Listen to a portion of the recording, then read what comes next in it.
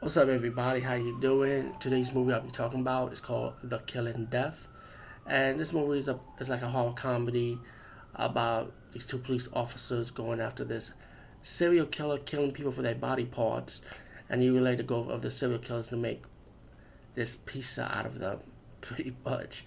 I thought the concept was kind of original for what it is, but it's one of those horror comedies like forgettable, you know.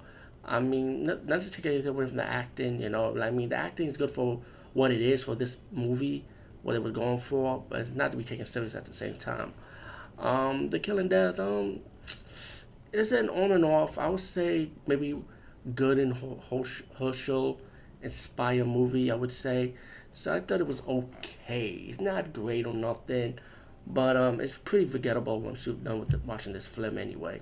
Anyway, peace out and see you later, guys and gals.